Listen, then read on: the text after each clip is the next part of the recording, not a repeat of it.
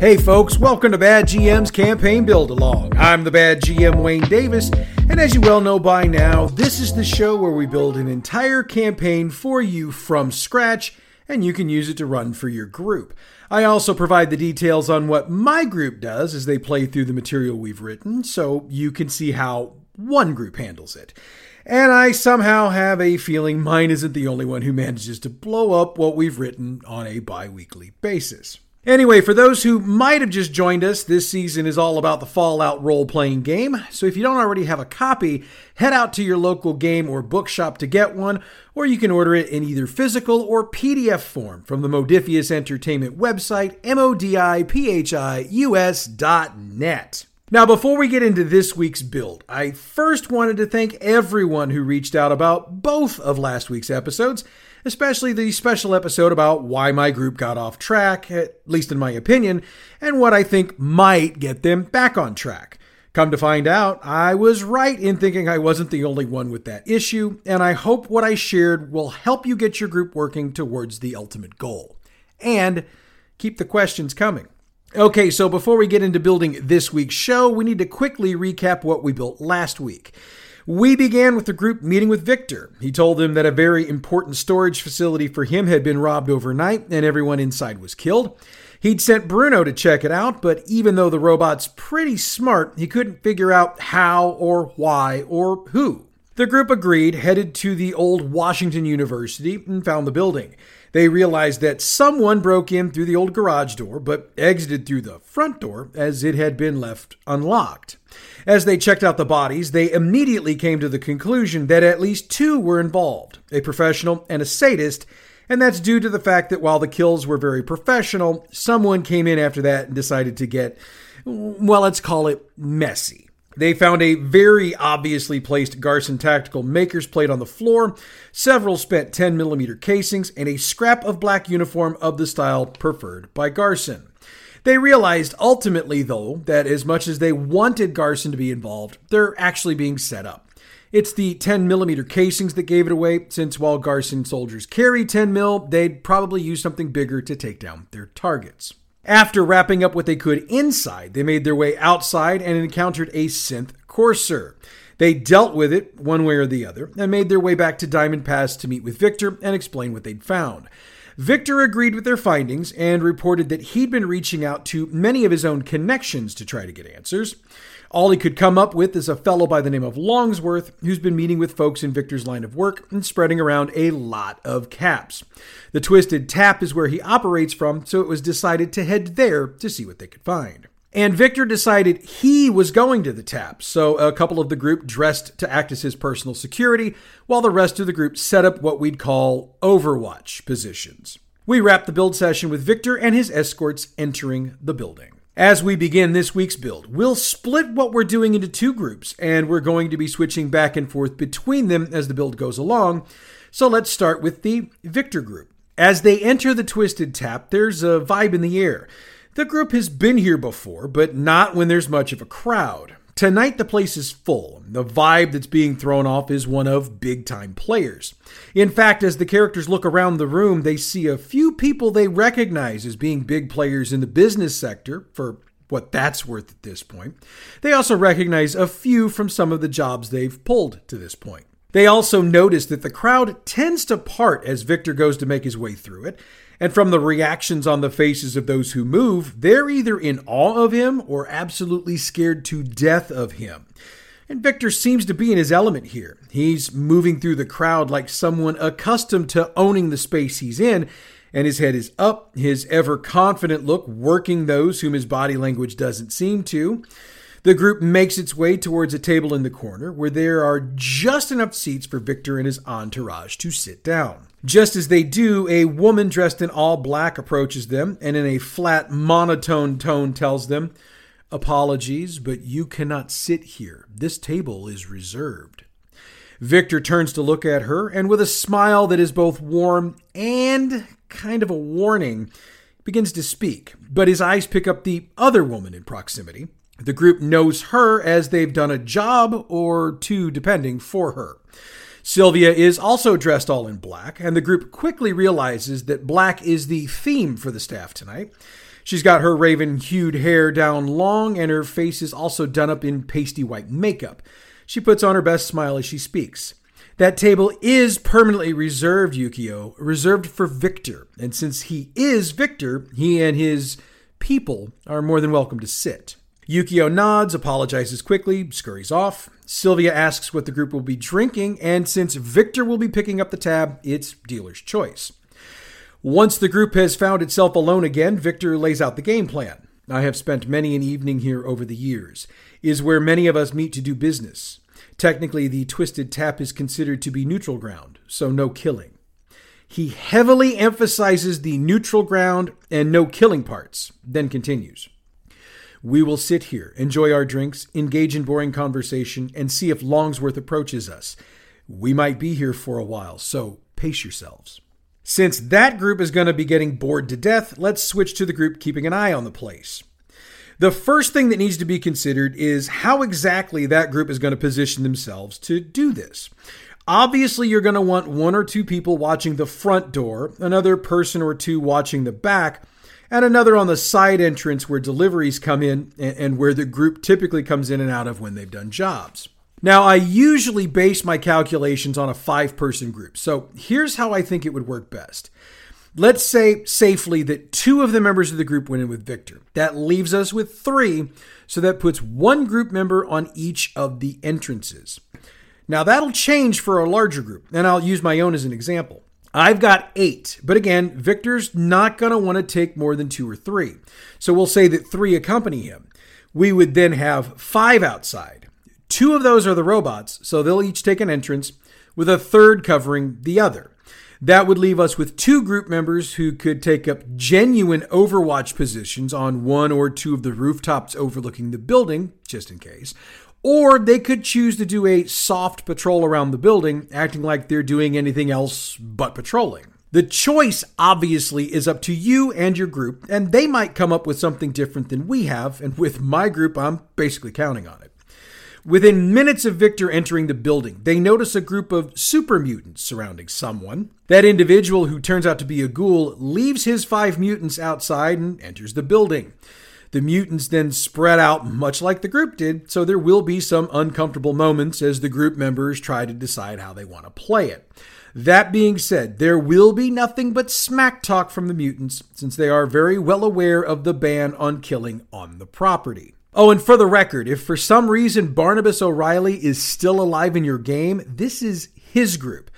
Otherwise it's going to be the individual who's taken over his business, and we'll get further into that in a few moments. Now, they'll see several other groups do basically the same thing that they did with Victor, and it eventually turns into a hired gun used car lot out there, and everyone is acting tough and talking smack.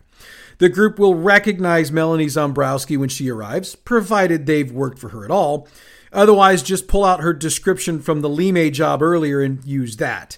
She's very fond of men's suits, so come up with something appropriate and put her in it. One thing the group will note is that with all of these hired hands out here, it's going to be hard to see someone coming who might want to do harm. I mean, pretty much everybody out here wants to do it, but they're all holding their guns back for fear of getting into trouble. So everybody's at a bit of a disadvantage. If your group manages to put someone on Overwatch, they've got an advantage, since none of the groups seems to have enough people to handle that extra bit, and if they do, they make it a point to not be on the same buildings. So, with the outside group feeling frustrated and chomping at the bit, let's head back inside. There have been a number of individuals come up to the table to shake hands and speak with Victor for a moment. Melanie Zombrowski, a couple of gentlemen of Asian descent that he didn't introduce them to, and finally either a ghoul or Barnabas O'Reilly, depending. If it's O'Reilly, the two exchange a few pleasantries, though they're really just insults sheathed in somewhat kind words. If it's the ghoul, Victor will be a bit taken back. The ghoul introduces himself as Jesse Arnott and notes that he has taken over the business O'Reilly once ran. He doesn't give much more away than that, but he also seems to be the only one they've seen to this point who doesn't talk trash to Victor. In fact, he makes it a point to say something to Victor about doing some business together at some point, because we should really wash away the bad blood and strengthen our holds on this city before others get strong enough to do the same thing. Now, Victor will give some sort of recognition to that note, but he won't comment one way or the other at this point. After that initial rush, things get quiet for a bit longer, and the group gets another round of drinks, though Victor switches to purified water and strongly suggests the group do the same. We'll pause this group here and get back to the group outside. Now, the outside group is going to be very frustrated by this point, since they've probably been trash talking with the others out here for quite some time, and when they haven't been doing that, they've seen a throng of wealthy-looking folks in black suits and dresses headed inside. Occasionally, they'll see someone wearing a deep dark red, but it's almost always somebody in black, which makes the guy in the white suit stand out just that much more. He's about 6'3", looks to be in about the 250-pound range. He's a very tanned blonde man who moves with a confidence greater than anybody they've seen tonight, and that includes Victor. He wades through the line of folks waiting to get in, nods to the man on the door, and walks right in. What's really interesting about him is he doesn't have a support team with him, or at least not one anyone can see as he walks in. Let's go ahead and do perception plus luck for this check and put the difficulty at 3. Why? Because we both know our respective groups aren't going to just let this slide. They're going to want to be sure there isn't somebody else out there. When they succeed, they will notice that about 50 feet or so, maybe even 100 feet further back than themselves, there are a number of individuals leaning against various buildings, trying to look conspicuously inconspicuous. Anyone on Overwatch will note that there are at least a dozen of them, and they have the building surrounded. Though again, they're far enough back to not be in a threatening position. Those on the ground will also note that they're all dressed identically. Now, I know my group. Somebody is going to want to be a wise guy and go check one of them out. If they choose to do this, they can get close to one of them, and the conversation will be short and to the point. The individual is doing what I was ordered to do, and if they're asked for more, they'll note that I could ask the same of you, but I think we both know what I'm doing. Now, if someone does this very thing, make another perception plus luck difficulty 2. I ask for that because even though they're approaching one, they'll probably get a decent look at least one other, and they'll notice they look alike. Now, they can't get close enough to say how much alike, but at a bit of a distance, they're almost identical. For you and me, by the way, that's the case for all of them. And in case you haven't figured it out already, we'll get to it later. Let's leave the outside group confused for a bit and head back inside. The blonde's arrival is noticed pretty quickly by the group inside the tap. He makes his way slowly around the club, speaking with all of the people who've already spoken with Victor, as well as a few who didn't. After about a half hour's worth of glad handing, he makes his way to their table. From a distance, the outside group didn't get a full look at him, but the inside group certainly does. His tan is perfect, his facial hair shaved into a Tony Stark-like beard goatee combination, and he's got a number of flashy rings on his fingers. He wears a white shirt with the white suit, and his blood red tie is the only color he's got on his person other than the tan. He makes it a point to be in the center of the portion of the table that's nearest to him, and he'll try to keep an even number of group members to either side. That being said, his goal is to be even with Victor, so he'll position himself however he has to in order to do that. He extends his hand across the table and speaks with a slight southern drawl. "Well now, you must be Victor. I've heard so many things about you from your associates here." Victor shakes his hand and responds, "I would not believe everything you hear. For some, misinformation is not business. It is an addiction." Now, the group has never heard him speak like this. He's usually a bit more to the point. It's obvious that the Victor they're dealing with here is in full-on business mode. The blonde chuckles. "Name's Longsworth. I came into a few business opportunities here recently, and I've been looking for other opportunities to invest in, which is why I make it a point to be here whenever I hear you high rollers are coming in. May I join you for a moment?" Victor thinks about it for an almost uncomfortable amount of time before finally nodding. Longsworth pulls a chair from another table, sits down, and tosses a large handful of caps onto the tray of the waitress who approaches. "Another round of whatever they're drinking and a double bourbon for me, darling." He smiles and nods, but doesn't talk until the drinks arrive a few minutes later. Once the waitress walks away, he gets down to business.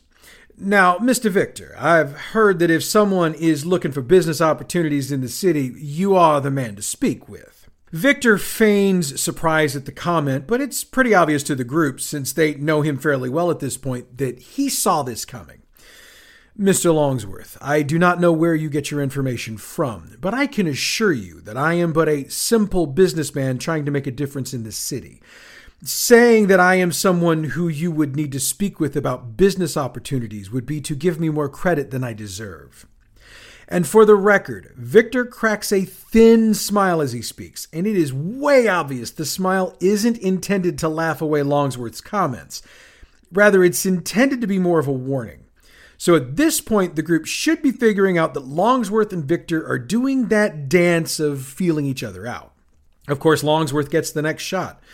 Well, sir, regardless of that, I believe I have something you could use, and I would be willing to work with you to arrange a deal for something I could use.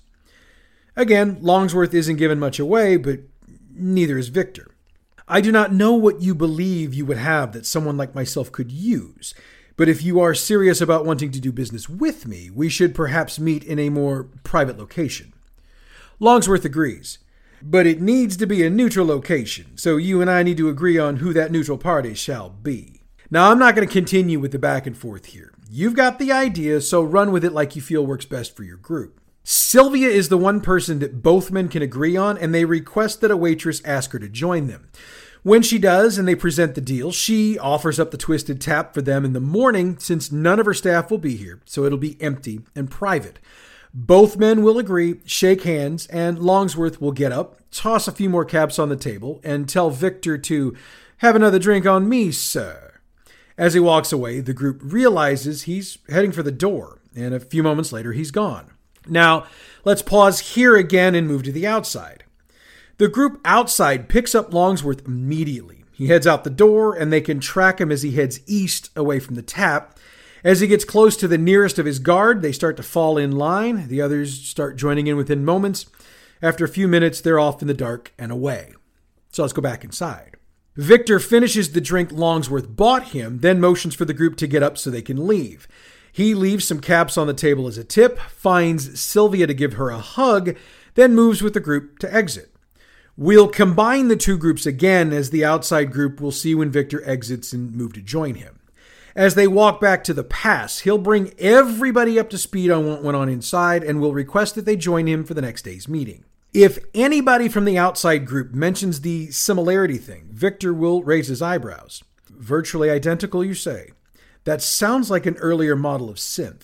Sometimes people would order a couple of dozen of them and want them to look the same so as to confuse others as to the total number that they actually had. He thinks for a moment before he speaks again. We need to be on our guard in the morning. If Longsworth does have synths, he is a dangerous person to be dealing with. After that, he stays quiet for the rest of the walk. Once back in the past, though, he parts ways with the group with a final thought. No suits tomorrow. I need you armored and armed. If we are walking into something, I refuse to go down without a fight. He bids the group adieu and leaves them to their own devices until morning. For the record, the meeting is at 10 a.m. and it's somewhere between 10 and 11 p.m. at this point, so the group does have time to do a few other things if they want. I wouldn't suggest a job or anything, and the shops are closed, so those aren't an option either. Now, normally I'd stop the build here, but I'd like to get a bit more in this week, and I'm sure you won't mind. Besides, at this point, we've still got time left in our half hour, so let me shut up and build some more.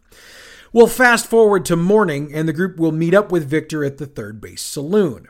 He's a bit pensive this morning, since he's not sure exactly what Longsworth has up his sleeve, and he'll readily admit he's not used to being in that spot.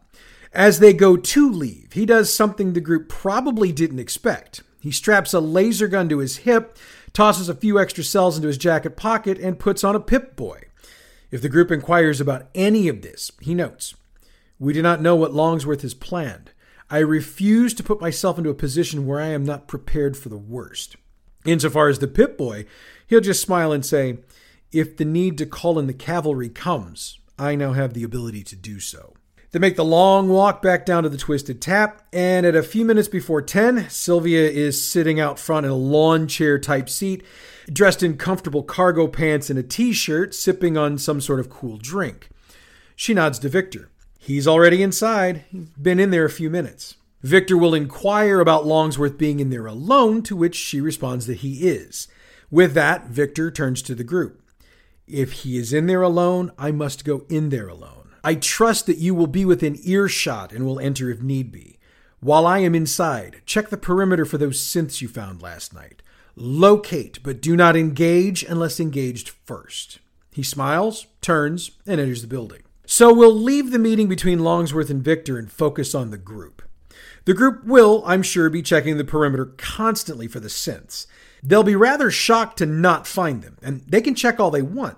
I'd give them a case of the heebie-jeebies as they look, since they'll probably be checking around buildings, on roofs, and some alleyways. I'm also sure they'll be making sure to have one or two stick by the tap just in case, so have some people seem really interested but continue to walk along. After about a half an hour, Victor emerges from the tap. He looks a bit confused, but merely motions for the group to follow him. After a moment or two, he'll ask about the synths and will seem even more confused, and he'll note, I had fully expected this to be some sort of ambush or threat. Mr. Longsworth instead suggested that we combine our forces and work to eliminate Melanie Zombrowski. His thoughts are that we could go into partnership in the brewery 50-50, that we could split her various holdings around the city equally. He's still working through his confusion when the group is attacked. It's Garson Tactical, and there are enough for 2 for each member of the group, and that includes Victor. Well, let's back up a hair. It looks like Garson Tactical, and that's what we want the group to think. They're armored in the same gear Garson uses, and so we pull the gear from the Brotherhood of Steel Knight from page 383. However, these are actually synths, and those stats are on page 373. Tell you what, why don't I work up a character card for this and have Gabe post it on the website so you don't have to do all that work yourself? It's not going to be on today, but hopefully by the end of the weekend we'll have it up. Anyway, with the level difference between the group and the synths, it should go fairly fast. If the group is getting in over its head, Victor will press a button on the Pip-Boy, and at the end of the next round, a half a dozen Mr. Gutsy robots show up and begin attacking the synths. Oh, I guess we're going to need stats for Victor, too. I have already worked those up. Gabe has already put that up on the website because I thought ahead on that one, so it is available right now. Anyway, when the battle's done and the group does their thing, they realize when they pull the helmets off what they think are humans, these are synths. No skin to cover and no attempt to make them look human. Victor's look at that point would kill. And I think this is a good point to stop the build for this week. Next week, we'll pick up right here and see what this synth attack means. In the meanwhile, check out our other fine podcast, Role Playing History. This week, we're covering the excellent D&D campaign setting, Ravenloft. Role Playing History is available wherever you get your podcasts or from our website, badgmproductions.net. All Fallout role-playing game materials referenced on this show are the trademarked and copyrighted materials of Modiphius Entertainment through their license with Bethesda Games and are used on this show for entertainment purposes only. If you're interested in this or any of their other fine games, check out their website, modiphius.net. The music we use for this show comes from Pixabay.com. Check them out for all your license-free, royalty-free music needs. Bad GM's Campaign Build-Along is a production of Bad GM Productions. Check us out on Facebook at facebook.com/gaming/BadGMProd, on Twitter at BadGMP, YouTube and Tumblr, it's Bad GM Productions. You can email us, badgmproductions@gmail.com, and online, the website is badgmproductions.net. Next week, we try to get to the bottom of what the synth attack on Victor and the group means, and it may not necessarily be what you think it is. But that's next week. Until then, I'm the Bad GM, Wayne Davis, and I'll see you at the game table.